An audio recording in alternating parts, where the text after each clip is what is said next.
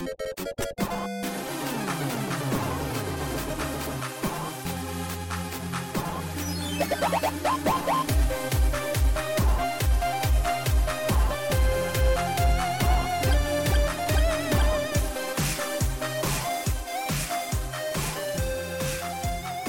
to So Many Bits. I'm your host, Bill Nielsen, and joining me once again from this palatial VoIP line in the middle of the internet is Cliff Murphy. Cliff, how are you? I'm doing all right. I'm doing okay. How about you? I'm good, thanks. I recently completed my first order from a website called Ami. They are a service basically that lets you import Japanese figures and games and stuff. Oh, okay. Neat. What'd you get? I got a couple different things. From the game Persona 5, I really liked the one Persona that the character Makoto had. Its name is Johanna, and it's a motorcycle that transforms into like a demonic-looking robot. I was like, that looks cool. Okay, very cool. So with this site, though, they will buy used figures and stuff from people, presumably in Japan, and then they will sell them internationally. And they have this whole like grading chart, and the grade on the figure in the box were a B. Now I was like, oh, okay, well that's not great. I mean, I would like something in mint condition, and I looked it up, and there was like there is somewhere on this figure. There could be some pieces missing, or the box could be damaged. I'm like, oh, I don't know. Maybe I should read some more on this on the internet. And then I went to a Western, Reddit post, and it's like, yeah, they are hyper meticulous about the condition on everything. Okay. And sure enough, this figure, you could not, if you offered me $1,000, I could not figure out like what the issue was with the condition of this figure. Okay, so B in their terms is like A+ in other people's terms. Yes. Okay. Yes. They may be somewhat more fastidious in how they observe condition than my yokel eyes are able to observe. Yeah. Okay. Well, hey, that's awesome. And if it's good enough for you, then that's perfect. Yes. Yeah. So I got that, and then the one other figure I'll mention is I got this figure called Danburo, which is this it's this little robot guy, but he's made out of like cardboard boxes. And I thought, based on the price, it was like 600 yen, which is about $6. And it mentions that it was like from a Crane game. So I was like, oh, okay, so it's just going to be like some little doodad. That's perfect. I just want a little doodad. I'll put it on my desk. It'll sit there. No, it is like a foot-tall figure. Okay, so pound for pound, that's probably your best deal there. In terms of figure to price, the efficiency of the Danburo figure is significantly higher than the efficiency on the Johanna Persona figure. We'll say that. Glad you got good value for that one, right? Thank you. Yeah, we just need the right metrics to best find the figures with the most mass to them compared to their pricing, and then we'll be able to monetize that somehow. Yeah, absolutely. Reminds me, years and years and years ago, I was with my dad in a big warehouse book store or something like that, and he found a copy of like Leonard Maltin's, I think it must have been at the time, like 2005 video guide, and it's this big, thick, like 1,000-page book, and it was on sale for $1. So he found it and he said, pound for pound, this is the best deal in here. Hey, your dad's got an eye for efficiency. I appreciate that. Later on in this episode, I'll be talking with some of the people working on the game Victory Heat Rally. I've got Rob KTA, Colonel, Ian, and Aidan from Team VHR. Their game is currently going through a Kickstarter campaign. We're going to talk a little bit about their progress so far. But first, you and I have to do some screen watching. We sure do. I was outside watching some deer frolic. You don't even care about the outside, do you? And Cliff, for this, we're delving into an unusual area for this podcast, which is broadcast network sitcoms from the past decade. Isn't that, outside of The Simpsons, isn't that largely everything that we watch? I feel like we watch a lot of like children's cartoons, or I like push a lot of children's cartoons and stuff. Yeah, that is true. You're right. If I had to classify it, I would say it's children's cartoons. That's what we're watching. You know, if you would like to dress that up a little bit and say, like, you know, you're observing media trends, I won't hold that against you. But I mean, when I think of it, I'm like, yeah, we're watching children's cartoons. I really like to think that we're appreciating the finer points of animation, which is such a broad field. We can appreciate art that's being created for all sorts of different audiences. Oh, yeah. So this week, we watched The Goldbergs.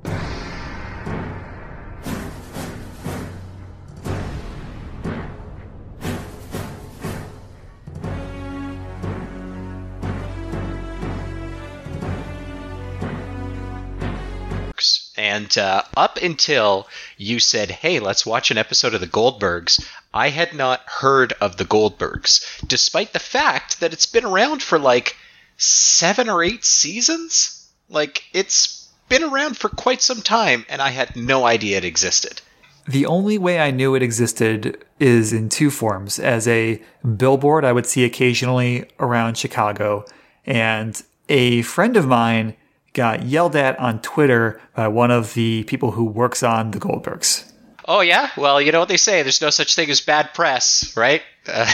Oh. God, that's funny. Someone yelling at your friend. That's great promo for the show, because then you learned about the show from that. Wow, this person who's involved with the show really cares deeply about their project. I'm interested in it. Just this week in video game news, there was a guy who works with Google Stadia who posted a tweet that, in and of itself, I would say it wasn't like he should be canceled, but it was like not the greatest idea. He's like, gamers should pay the game makers to stream games, and then everyone's like, yeah, I mean that was pretty much everyone's thought too. They're like, you're dumb. This was a dumb idea. Google literally pays streamers to stream Google Stadia stuff. He waded into the replies, and things did not get better from there. But then later on, Google tried to kind of get the Stadia trending off the back of all this negative press. Hey, you're talking about it. I'm talking about it. We should all check out this Stadia. Gosh, that's crazy. God, paying video game companies to stream their games. Isn't the act of streaming a game in and of itself beneficial to the game producers? Like, if you make a game and people like it enough that they're playing it and streaming it, isn't that like incredibly valuable in and of itself? I would generally agree. I think that there's a kind of a delicate balance right now where everyone has decided this is a good thing, and no one really wants to like commit and like codify it or like take it through like the legal channels, because they're just like, this works. Everything is balanced right now, and we could mess it up if we try and like push too hard one way or another. Interesting. I wonder if one day there'll just be like a snap all of a sudden, and then it's like before we even realize it. Oh yeah, of course streamers have to pay to stream the games. Of course. What else would they do? Like, I hope that doesn't happen. Me too. So someday a company like, you know, a big enough company like Apple, or I mean Amazon owns Twitch. So they could just be like, yeah, you have to pay a license. You have to pay a license to these companies to stream these games. These other games, you can't stream them. If we find that you do, you will be banned from the service. So hopefully we don't get to that point. Yeah, fingers crossed. God. Okay, so in the meantime, we watched an episode of The Goldbergs, a show that neither one of us had any real familiarity with. So I guess, now this is from kind of me watching the episode and then looking up a bunch of information like IMDb, Wikipedia, and stuff afterwards. I guess this show, The Goldbergs, created by a fella named Adam Goldberg, is supposed to be like a retrospective of his life growing up in the 80s. And it's set in, what is it, Pennsylvania? Yeah, Pennsylvania. Yes. Yeah. So apparently, a lot of the stuff is supposed to be like real, very specific to his childhood growing up in Pennsylvania in the 1980s, which, sure, like that seems cool. I can speak from experience when I see things that I'm really familiar with, like from the Toronto, Southern Ontario region, see things referenced in movies or TV, I get really excited for that. So I can imagine it's, a similar sort of thing. You grow up in Pennsylvania, especially if your childhood was in the 80s. You look at this, you're like, oh yeah, that's just huge nostalgia. I imagine it's very similar. When I watched Scott Pilgrim, the movie, and they decide to go to Pizza. I was like, oh, I've eaten at Pizza. Yeah, I'm right there with you. I mentioned this elsewhere, but I made our one of our mutual friends like go with me to Sneaky D's because I had never been there and I wanted to go. Classic Scott Pilgrim / Toronto, right?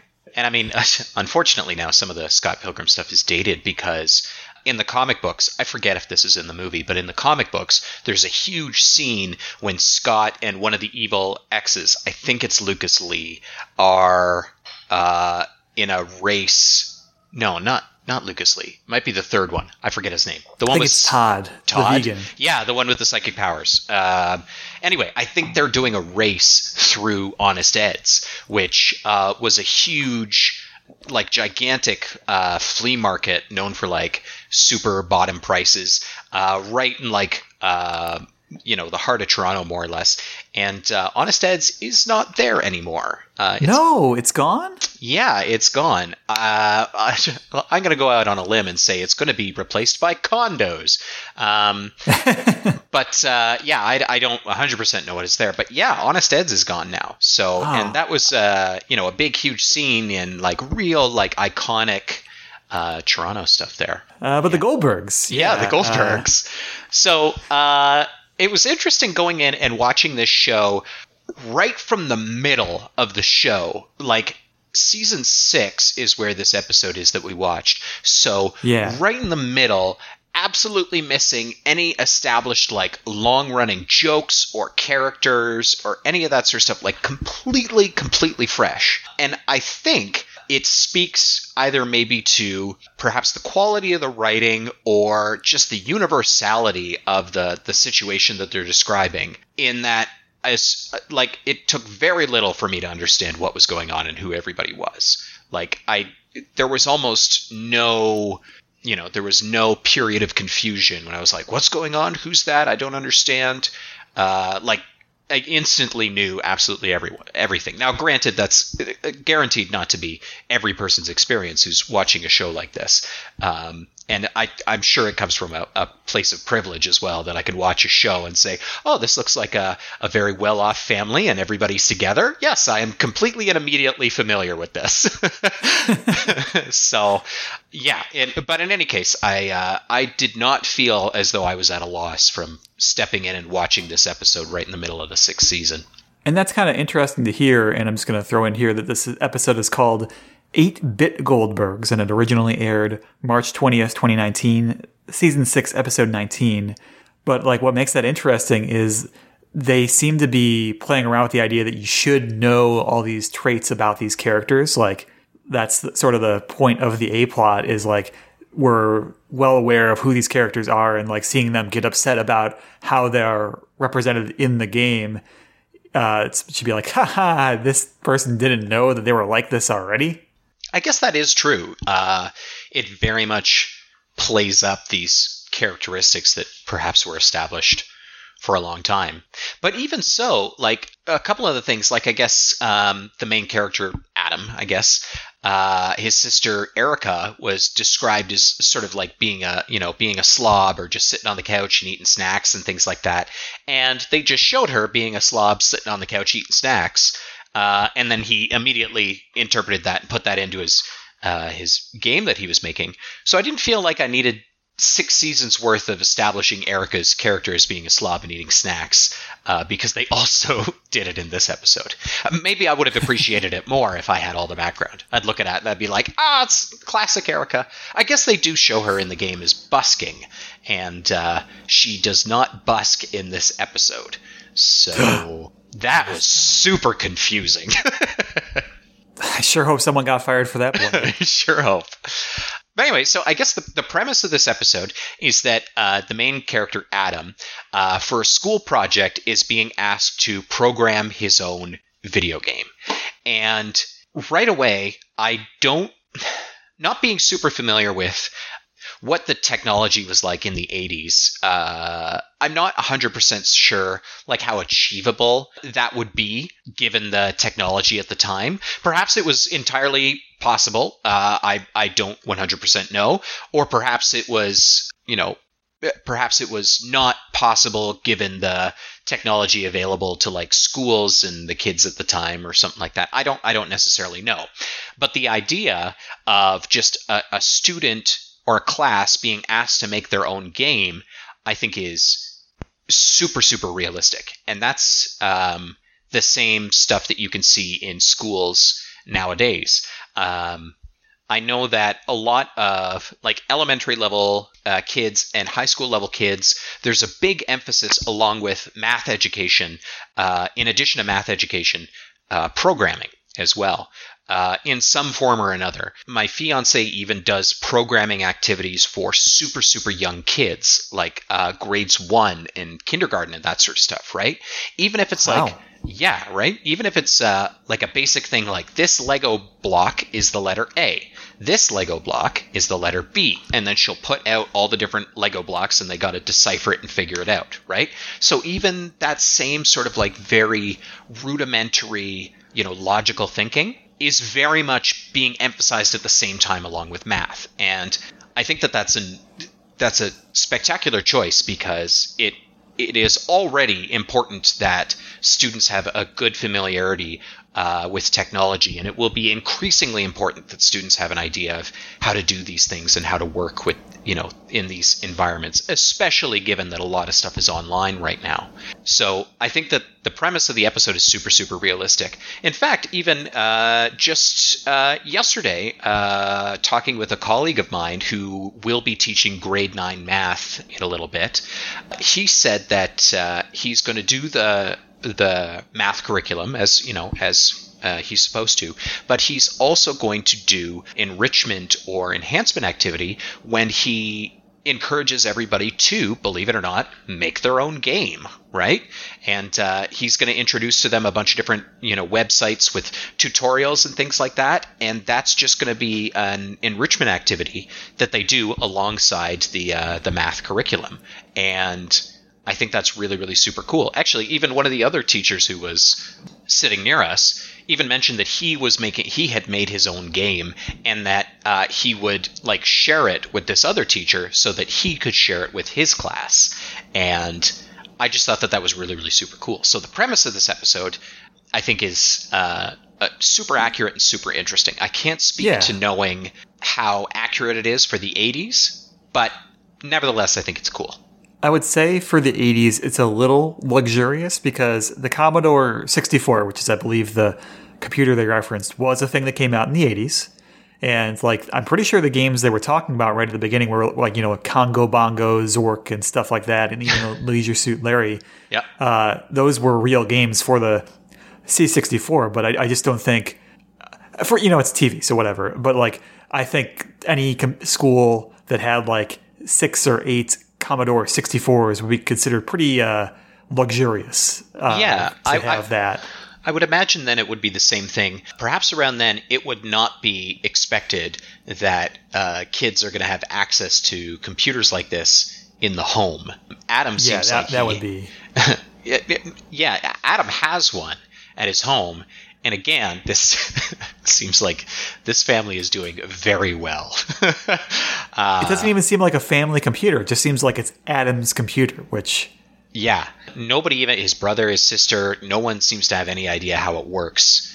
So it's just Adam's computer, which to buy it in the 80s must have been like thousands of dollars, maybe. Who knows? I mean, I know that when I was in elementary school in the early 90s, we had computers like one for every like grade, but they were Apple IIe's. Like they were like from the early 80s at that point. So for his school and him to each have, I guess, cutting edge computers seems a little bizarre.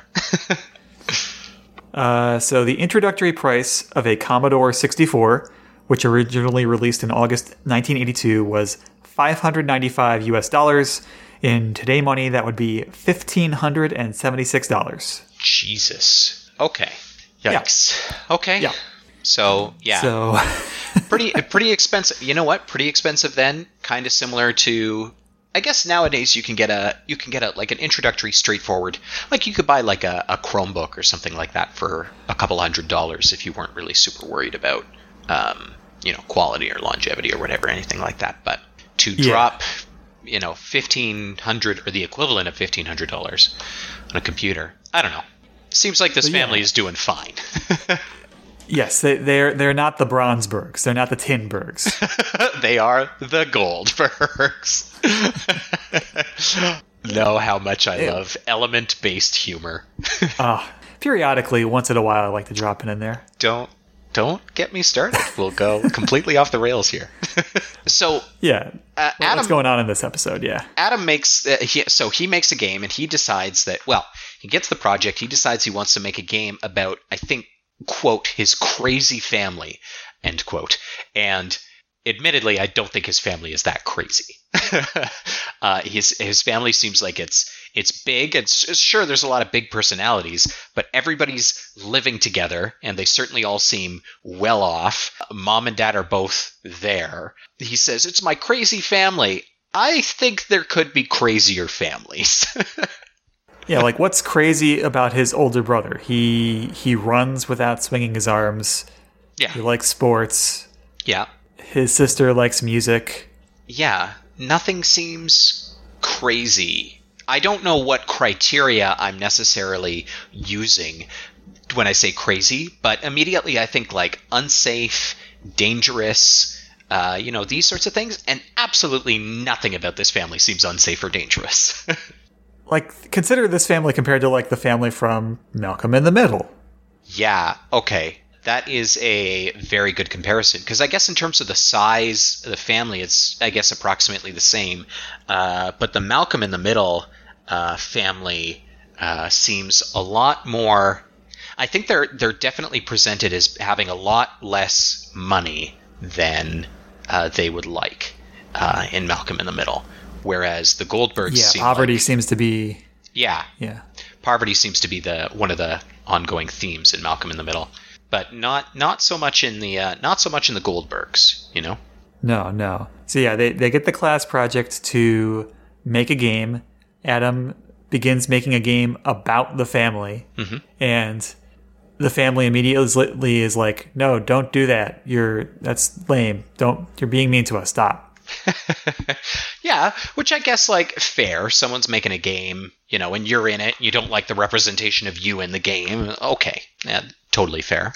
Now, this game that he's made, there's a couple of interesting things here. First and foremost, I guess what I'd like to introduce is that you can actually find someone who made the game that they show in the show, but they made it through using Scratch, which I think is from what I've been able to see, is like a coding website that makes just coding a lot more visual and easy to use, I think instead of using the traditional, like, typing in all your commands, I think it's got all the same commands, but they're presented in like an easy drag and drop sort of format. So the logic is there. It's all the same sort of logic, but without the unapproachability, I guess, of a traditional coding language, I would imagine.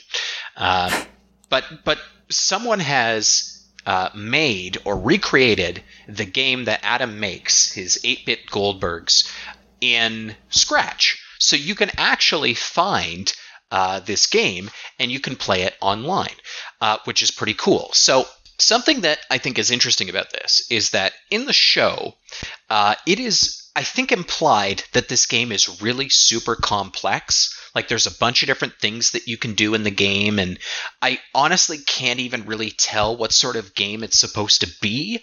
Like, in some scenes, it looks like there's some real basic, like, back and forth motion of a character, like one when Adam has to juggle the nunchucks, right? He just moves back and forth.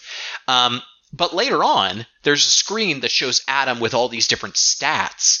And looking at all these different stats, it really looks like it's closer to like a role-playing game or something, right? And maybe these stats are relevant in certain situations. And I feel like it's referenced in a couple of different ways that you're using these stats to do things. So the game in the show, it sounds as though it's very, very complex. Like, there's a lot of different stuff that's in there.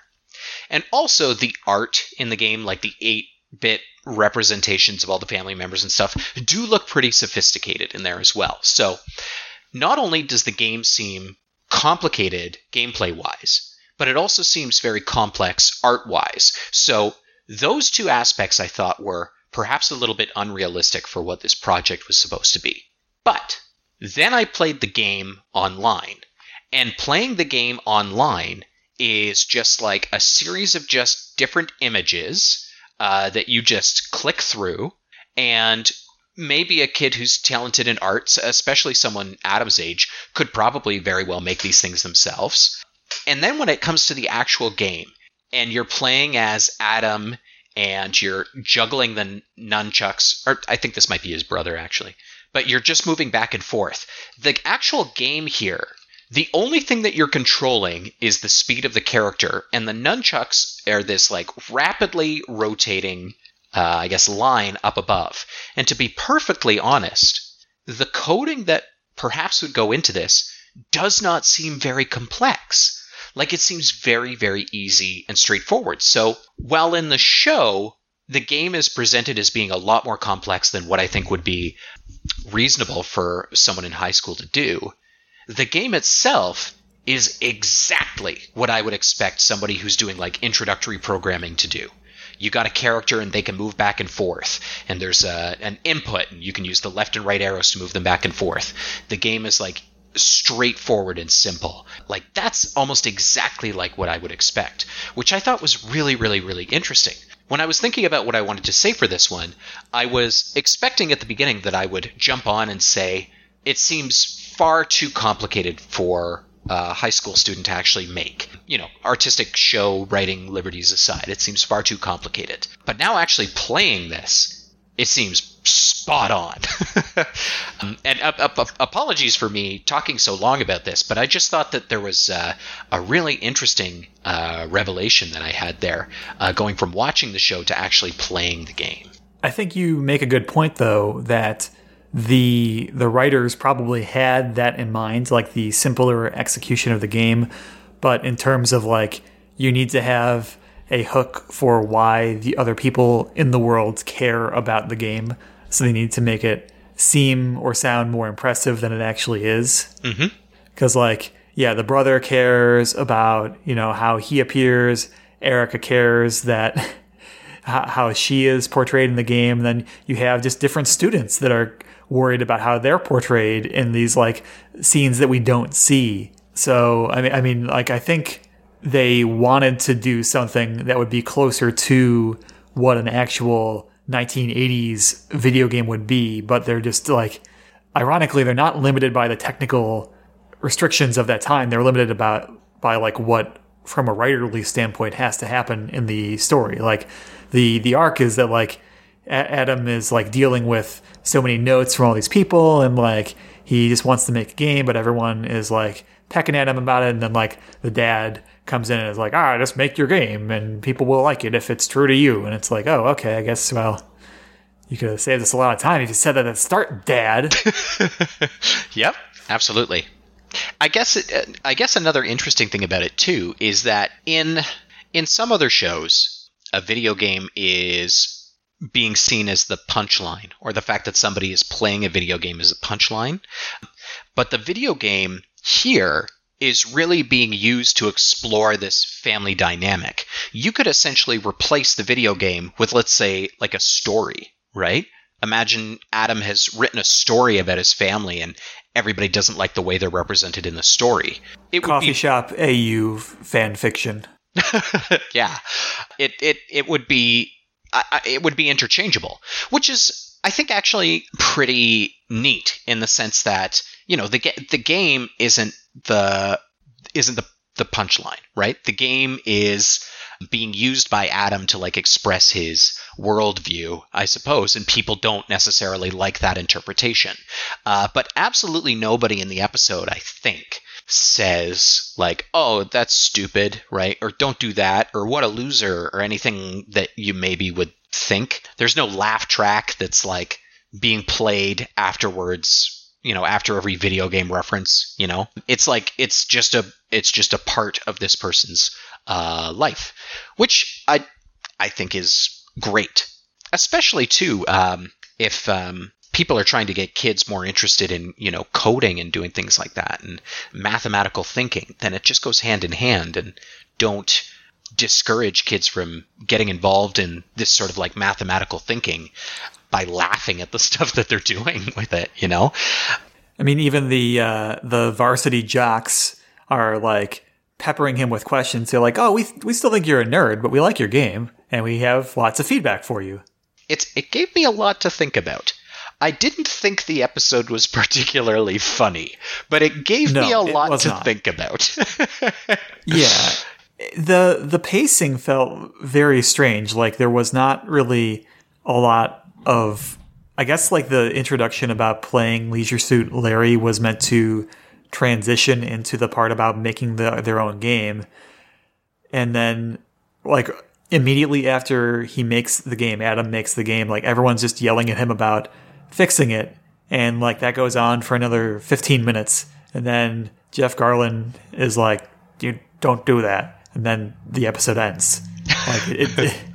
Yeah. It felt like the pacing and the rising action and the falling action were very, very flat here. Yeah, maybe a little bit uneven for what they're supposed to be, or what you would expect. And the B plot, which we have not touched upon at all, is about the patriarch, the grandfather of the family, having a gambling problem. And that was really strange because they're playing it as a joke where they're getting deeper and deeper into this lie about how they're making fake bets for him and using this fake bookie, and then they keep leading it on and on until eventually the one guy, David Ketchner, owes the grandfather $30,000, and then they resolve it with this very somber, sincere discussion about gambling addiction. There's no wacky payoff. It's just oh, you have a gambling problem, and he's I do have a gambling problem. Then they hug, and that's the resolution. And that's it. I honestly, I only vaguely remember the B plot. I really was not, because I don't know the characters or anything. I was only vaguely, when it was about Adam working on his game, I was okay, I got to focus on this. But when the B plot was up, I was time to take a break. But I guess that was probably wise, even if you were just watching the episode for funsies. Yeah. Yeah, we should maybe go ahead and grade this episode. This episode gave me a lot to think about. Well, hey, before we started, you didn't even know what the Goldbergs was. And I did not. You're walking away with a lot to think about. It's given me a lot to think about. But one thing I despite some of the uncertainties and the things I'm thinking about, one thing I'm pretty confident about is I don't think I'll watch any more of the Goldbergs. Not because I could definitely see it appealing to some people. I just didn't. It didn't make me super excited, The third eye is open, and now you can walk away. Okay. All right. Let's grade this bad boy. Yeah, and as always, we are going to be doing so in 3 categories from a ranking of 6 to 10, as you would with any video game. We'll start off with accuracy. So if you found this to be completely inaccurate to real life, Cliff, give it a 6. If you found it to be lifelike accurate, give it a 10. I guess I spent such a long time talking about my perceptions of the accuracy because the show itself presents the game as being far more complicated and sophisticated than what I think it actually could be. But playing the game itself online is exactly what I would imagine it could be. I'll go middle of the road and say 8 on this one. There's definitely elements of accuracy here. But there's just so many unknown factors here. So 8. I'm going to go with an 8 as well. I think that the references to contemporary hardware and software were good, but the game some of the stuff in the game looks too good to me to be on that hardware. And like, granted, we did explore like why the game, like if you actually play it, is more down to earth, but the description of the game in the episode is so outlandish. I have to go middle of the road, 8. Next up is condescension. If you found this to be completely non-condescending, give it a 6. If you found it to be extremely condescending, give it a 10. I think I'm going to go with 6 here, because I did not feel like it was condescending towards people who play video games or people who make video games in any way. Despite my uncertainty about like the accuracy of the game, the whole premise of the episode was around Adam making the game and his family's response to the game. And it showed people from all different walks of life interacting with it and enjoying it. And I did not think there was anything condescending. I didn't feel like people who play video games or make video games were the butt of a joke at any point there. So I'll give it a 6. You know, I'm going to have to go with a 6 as well. It just was never a topic of conversation that video games are lame, they're for nerds, that you shouldn't play them. It was just like everyone was into this idea of playing the video game right from the beginning of the episode to the end. Right? Even like you said, the jocks sitting around the table, they weren't like, come here, you nerd, and like, you know, I don't know, giving them a swirly in the bathroom or something. They were like, hey, we played your game and we enjoyed your game. And also, they had, like you said, they had some criticisms of it and like some feedback on something too, which is just way to paint the stereotypical high school jock in a much more positive light. And lastly, entertainment. If you found this to be completely unentertaining, give it a 6. If you found it to be incredibly hilariously entertaining, give it a 10. Like I said, I don't think I laughed at anything in this episode.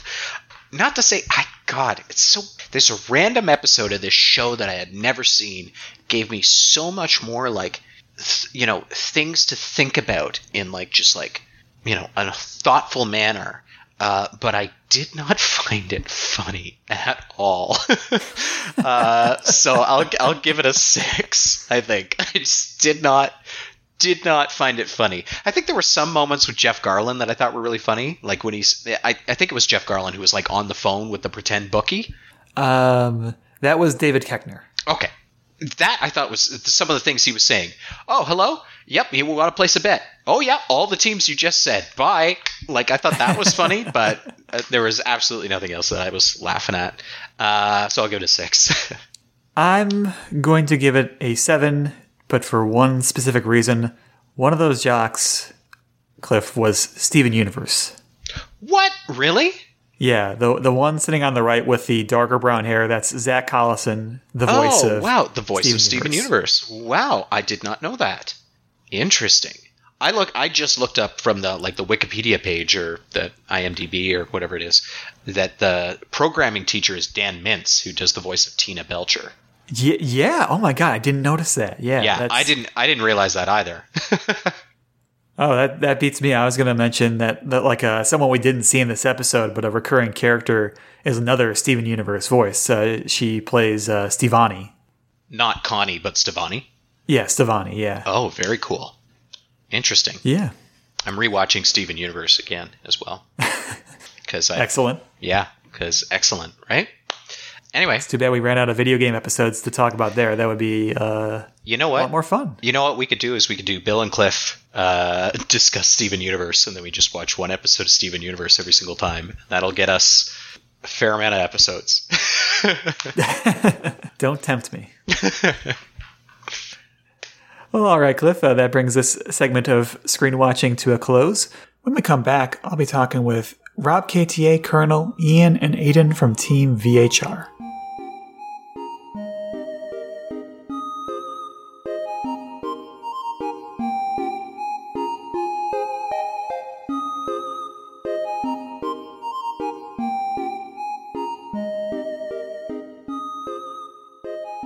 And we are back from break. Joining me on this palatial VoIP line in the middle of the internet are some of the people behind Victory Heat Rally, known as Team VHR. I've got Rob KTA, the composer, Colonel, the programmer, and Ian and Aidan. Collectively, they're Sky Devil Palm and they're artists on the game. Can you guys just give a brief introduction and say hi? Yeah, my name is Roberto. I'm known as Rob KTA, and I'm one of the composers for the Victory Heat Rally project. Hey everyone, I'm Ian. I'm one half of Sky Devil Palm. I'm the lead pixel artist and visual designer on Victory Heat Rally. Hey everyone, this is Aidan, and I'm pretty much the creative director on VHR. It's pretty awesome, along with Ian, obviously, and the whole team's in on it, of course. But yeah, So hey, I'm Colonel. I'm the game programmer, and I also design a lot of the game mechanics in the game. And yeah, that's pretty much what I do. Awesome, guys. Thank you. I guess just first of all, for anyone who wants to field this, if you had to give like a 1 to 2 minute summary of what Victory Heat Rally is, how would you describe it? Sure, I can do it. Yeah, Victory Heat Rally. It's like a send up to the old classic Sega arcade games like Power Drift and like more modern titles like Daytona and Sega Rally and stuff like that. And it has like kind of a chibi influence with it's kind of like the main inspiration for me anyways was this Nintendo game called 3D Hot Rally. So I kind of like got inspired by that, and then Ian and Aidan, they just kind of took it away. They gave it this distinct art style, and then Rob and G-Wiz gave it that distinct, really catchy kind of like slap bass, like 90s arcade game vibe to it. I also want to add, another real life inspiration is this cool, just worldwide, just rally championships all over the world. They're freaking insane. Check them out, Yeah, but we also like added our own thing to it, made it a bit more ridiculous and more outlandish. Yeah, exactly. Yeah, exactly. Yeah, Yeah, I think that like the main inspiration was like all the Group B rally from the 80s, and like that definitely. was already super exaggerated in real life. So it was already an insane cartoon, man. Yeah, exactly. Like with all the cartoon is like anime-ish kind of quality, like super exaggerated all this already, just to make it fruitful for the rest of us. These rockets they drove is insane. It's like what? What? Yeah. Now, when I was getting ready for this interview, one of the terms that I saw actually on the Kickstarter page that I wasn't familiar with is super scaler. And I mean, that seems appropriate because if this game is kind of honoring those 80s to 90s, like outrun type racers, like I can see that sort of stylistically, but could anyone please explain what a super scaler is? Is that it's an aesthetic, but it's also a technology for scaling sprites to create a pseudo 3D effect. So like back in the early 80s and stuff, computers weren't like exactly that powerful enough to have full polygonal 3D games like we have now. So it was a lot faster to just like scale sprites in a way that made everything look 3D, but kind of fake it. So that's kind of how sprite scaling works. Your super scalers more. Is that why the racetrack as you're going appears as a waveform, or is that like a different? Yeah, that's kind of part of it. It's inspired by like it's inspired by Power Drift, which uses the same technique for its roads. All the roads are made out of scaled sprites to make up like a 3D space. Also, if you've never seen that original Jurassic Park arcade game by Sega, that's where it's at for me, honestly. I used to give you that. I don't even care about 7-4. Just give me that. Yeah. Yeah, I'm just like, give me every last drop of juice you can get. It's rally. Do you each have like a go-to retro racing game? Like Could you name one off the top of your head? Oh man, That's hard. I like Ridge Racer on PS1. That's a go-to for me. Outrun 2, another go-to. I also like the original Outrun a lot. And what other ones? Oh yeah, F-Zero GX, if you count that as retro. Or maybe F-Zero X. That's another one. I think we have to count F-Zero as a retro game, or F-Zero GX as a retro game now. I'm sorry. yeah, definitely Sega Rally. I don't know how obvious that can be. Yeah, a lot of especially more in the 32-bit era, 3D racing. At least for me and Ian, just full speed, full crazy handling. I remember just being a little kid playing. I played the original Sega Rally as a little kid, and I was, of course, terrible at it, but it was so cool, it didn't even matter, yeah. Yeah. You barely reach the wheel. Yeah, right. You have to, even if it's all the way forward, it's still like, I'm like 3-4 years old, and just, wow, yeah. I think we played that at the arcade when we were little, and I think one of us would do the pedals, and one of us Oh, no, that's do the right. wheel. Yeah. I think, who did the wheel? I think maybe you did a wheel, you're probably, faster, so I was just like, Yeah. oh, you down. Yeah. How do we communicate that? Do we scream it? Do we just you just kick my right shoulder, left Oh, man, shoulder? I forgot. Gas left, gas brake, Yeah. gas. Russian tank commands here. Just kick them. Related to what I do specifically, I think that the racing game that I can count on the top of my head is Ridge Racer Type 4 specifically this one, mainly because of the soundtrack and the overall aesthetic. Like if it wasn't for this game, I think I would have never got this hardcore into making video game music, because there is something about that, like the whole aesthetic and the musical style that resonates with me, and is something that I love to do, this kind of jazzy chord 90s kind of soundtrack that really inspires you to just go out on a drive, maybe in the sunset. It's just simply amazing. I don't know if I have a particular favorite of my own, but one thing that comes through, of course, is drifting. Oh yeah, and playing the demo of Victory Heat Rally, drifting is important. It's very, very important.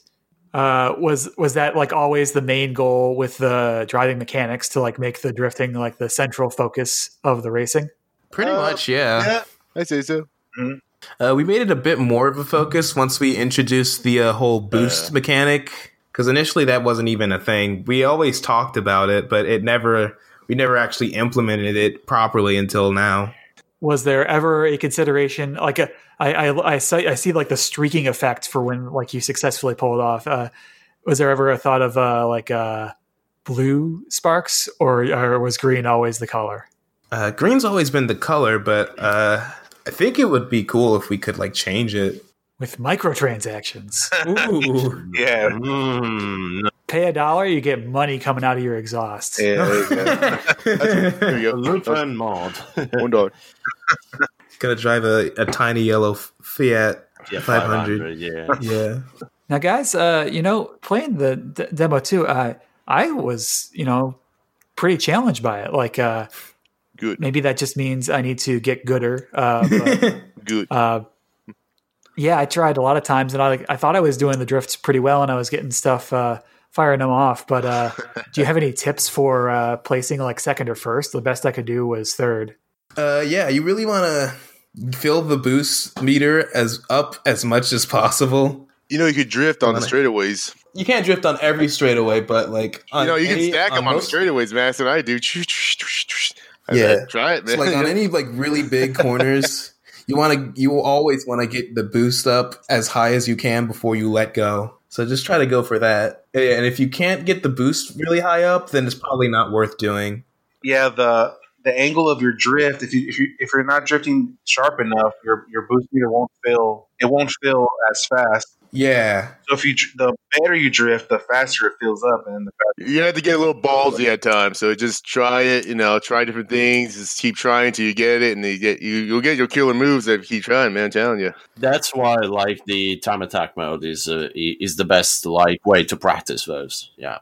Yeah. One thing I do notice when people play the game is sometimes they let go of the drift too early to get the boost. But yeah, really, when you get like the drift that's really small, well, when you fill up the boost meter, like not a whole lot, you won't really give you that much of a boost. So you really want to fill it up. Yeah, you don't have to give it all away just yet, but yeah, figure out some of it on your own. That's the fun part. You see like an unfinished version of like maybe 4%, maybe. Yeah. No joke, man. We got a lot of like the basics in. We still got to like do a whole lot of other stuff. Exactly. There's a lot more coming. Yeah. Plus, I did just kind of make the AI really difficult. So good. What's one thing you're most excited about adding to the game, assuming that it's able to move forward? And like currently, it's somewhat optimistic about the Kickstarter campaign here. We haven't done rally mode yet. I mean, it's in the name for a reason. It's pretty much A to B. Just it's just you against time and insane terrain, topography, all this stuff. So yeah, I really just want to do all of that. It's gonna be all these crazy jumps, all these crazy turns. It's gonna be a blast. Yeah, it's all that kind of like sprint mode rather than the circuit mode. Well, I'm kind of just looking forward to implementing more tracks, honestly. Same thing. Yeah.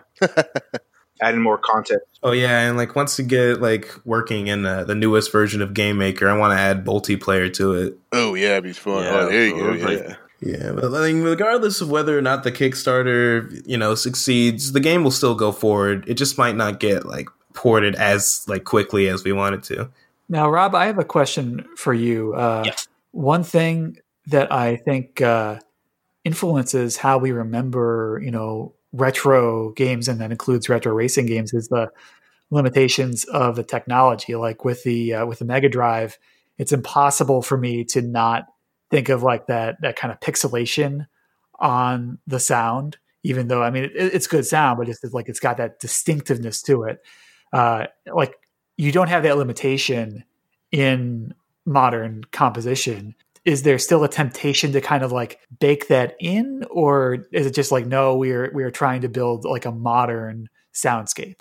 Actually, that's a really good question, because when I started to work on this, the intention was to mimic, the arcade sound from the Namco soundboards, like Dirt Dash or Ridge Racer, and they tend to have a lot of limitations, even in how the sound, comes out of the hardware and everything. And it's there, it's present, but the thing is that for some tracks that I listened to, I was like, because at the end of the day, what you're trying to do is a carbon copy of something that was in there and was good for the time. But what you can do is try to take inspiration from that. You transpose it into modern times, and you just try to make something that sounds fresh and new while retaining the core characteristics from the soundtracks from that. And that is the reason why I decided to go into this direction with far less limitations, with the soundtrack of the game. And I'm pretty pleased with the result, because with that, once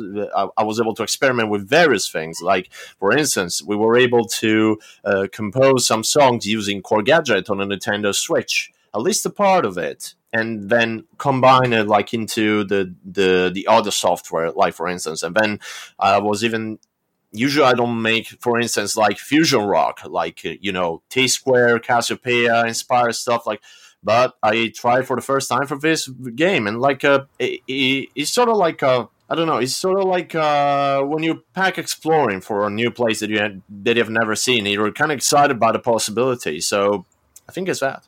Exploring, I think it's very apt here, because as far as I can tell, this is the first time the four of you plus the other team members have come together to work on a game. And I guess I was just wondering, what was the genesis for all this? How did it start? Well, it really started out as a test I was making last year. I wanted to see if I could use Game Maker's path system to kind of recreate the look of that old Sega game, Power Drift. And from there, I started adding some gameplay to it, because it looked kind of nice. So I added some gameplay to it, put a video of it on Twitter, and it kind of blew up. I wasn't expecting it to, but yeah, 2K likes, and then Sky Devil Palm's just like, yo, can we do art for this? You want to team up? And I was like, sure. Yeah, because we had been we had a plan for this, like honestly, for the past few years, but this pretty much happened like way sooner than we thought. We look for somebody who can do what what Mike can do here, and oh yeah, we saw him like, oh perfect. Let's move along with this plan, make it cool, super scalar racing game, and yeah, we saw the post and like, oh, let's move in. Yeah. So we put a bag over his head. We put him in a van. I said, "Hey man, hey man, let's make a deal. You help us out. You help you out. You know what I'm saying? You all come out clean. Boom." Yeah. I remember when I started this thing, I was like, I'll like take a week off of something else I was working on. I'll take a week. I'll make a short little game. A lot more than just that. Oh yeah. Yeah, he must have misunderstood something that, no, this isn't the game jam. It's like straight up real deal, putting it out there. It's a real game. Yeah. You're in the big leagues now, boy. 1,000 fans waiting for you out there. Don't disappoint them. Yeah. And what about some of the other people on the team? Like we've got Elazor and yeah. Elazor does the promo art, and then Cactus Bear does the sound effects. Mm-hmm. Yeah, they're on it for sure, man. Yeah. Yeah, it's saying. Oh, thank you very much. Cool. AJ, who I really liked AJ's bark about the start of the race. Yeah. Marvel versus Capcom 2 for me. He has that crazy work schedule. That's why he's. And then Amy, who is on the other side of the world, apparently. Mm-hmm. Oh, yeah. The land down under.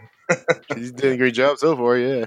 Yeah. And also, like the other composer that worked with me, G-Wiz, which I asked her to hop in because, like, what an arcade game needs, like, to be in this kind of aesthetic is happy hardcore and those kind of, like, very fast kind of sounds, like in the very early Ridge Racer. So she provided, like, her portion of the soundtrack, like, with great, like, contributions, like, and you get this very high energy, high punchy sounds. Like, we even cooperated together for a few tracks, and they suit, like, the results.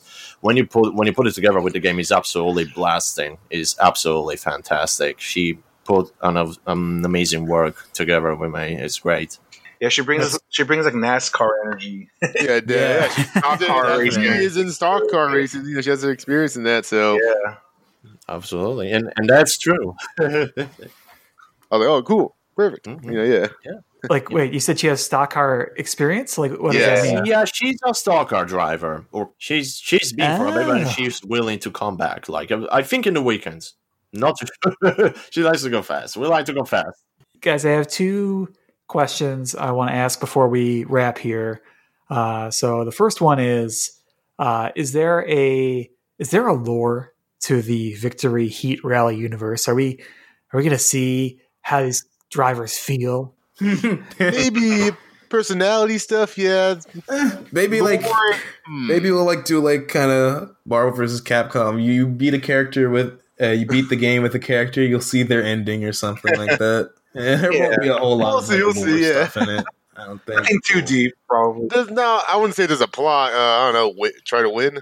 Yeah, that's the plot. Get first brought place. to you by all these sponsors. Have a blast at the end. Big after party after it all. Everyone's invited. The spoilers on their cars aren't like wired to blow, and then like if you lose a race, the spoiler blows up. It was fun pyrotechnics. I don't know about like just malicious bombs. Lasers or something. This is a Ridge Racer Type 4 or F-Zero GX. There's no real story. Yeah.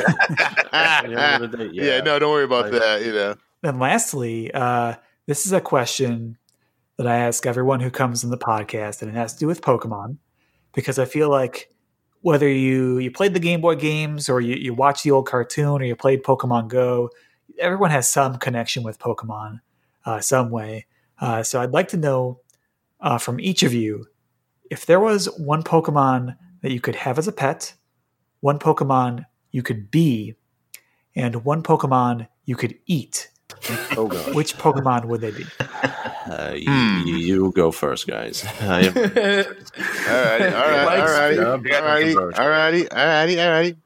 I'd love to have a Totodile, because hell yeah. B, Ninjask. That's go fast.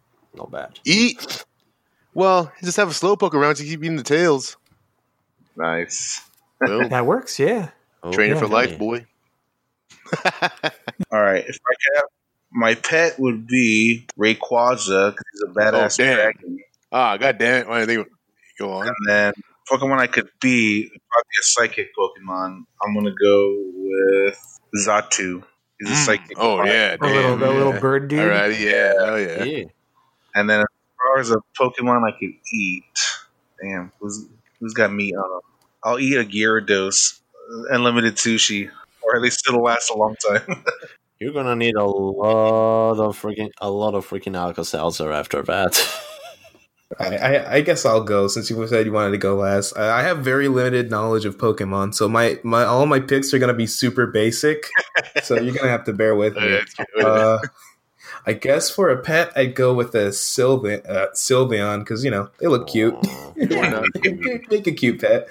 For Pokemon, I guess I'd be a Lucario because I really like playing Lucario in Smash. And plus, he looks cool. So, and I don't have one I could eat. I don't know which one I would want to eat. The thought has never crossed my mind. I'm unprepared. If you would prefer not to eat a Pokemon, would you be interested in eating like a byproduct of a Pokemon? Like a byproduct of a Pokemon? Well, like the milk from a milk tank or the leaves of like one of the executors with their like trees. Horn trees. Yeah, I'd have to think about that one too. But it sounds tempting.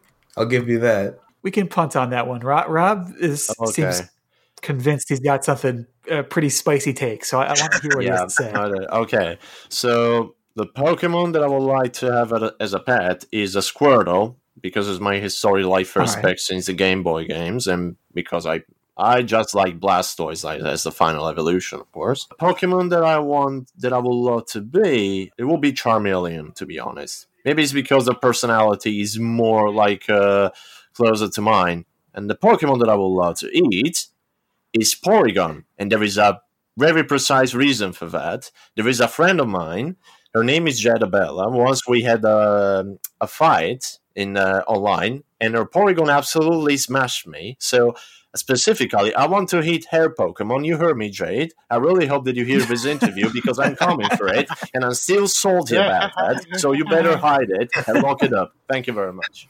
Hey, at least you didn't turn off the Game Boy. At least you did it with honor, No, I didn't. But I kept her awake like until 4 a.m. and said, "You beat me with a Porygon." What? Anyway, yeah.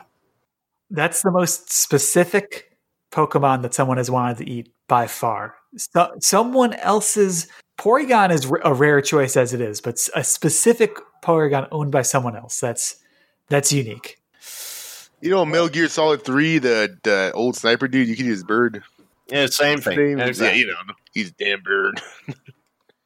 Well, guys, thank you so much for your time. No problem, man. I've learned a lot about Petty Vengeance.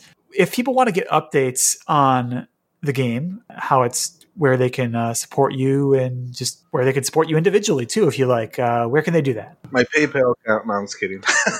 Definitely support us on Kickstarter. Kickstarter for sure. Kickstarter, please. Tell your neighbors. Tell every dog you see. I don't care. Just tell them. Mm-hmm.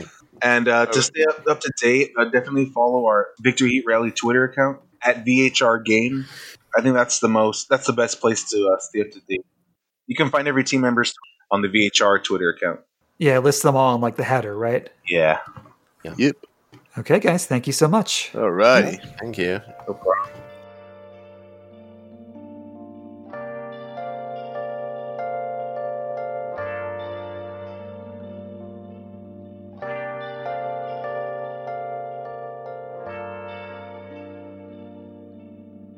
And we're back from break. One more time, big thank you to Team VHR. Victory Heat Rally, again, is currently going through Kickstarter, so I'm sure they would appreciate any support that can be provided. Cliff, thank you so much for coming on this week to talk about the Goldbergs with me.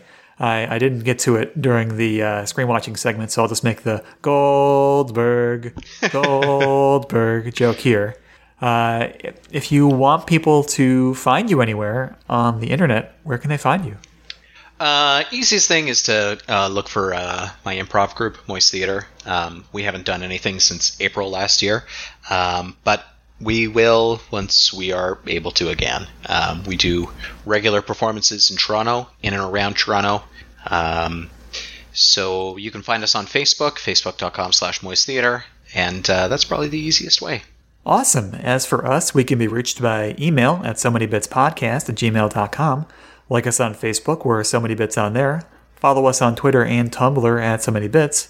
Subscribe to us on iTunes. Please rate and review or download from Simplecast or stream via Spotify.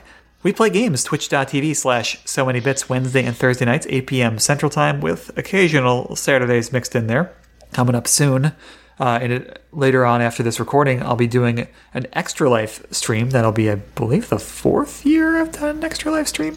That is scheduled for Saturday, November 7th. And I'll be putting some details online about what that entails later on.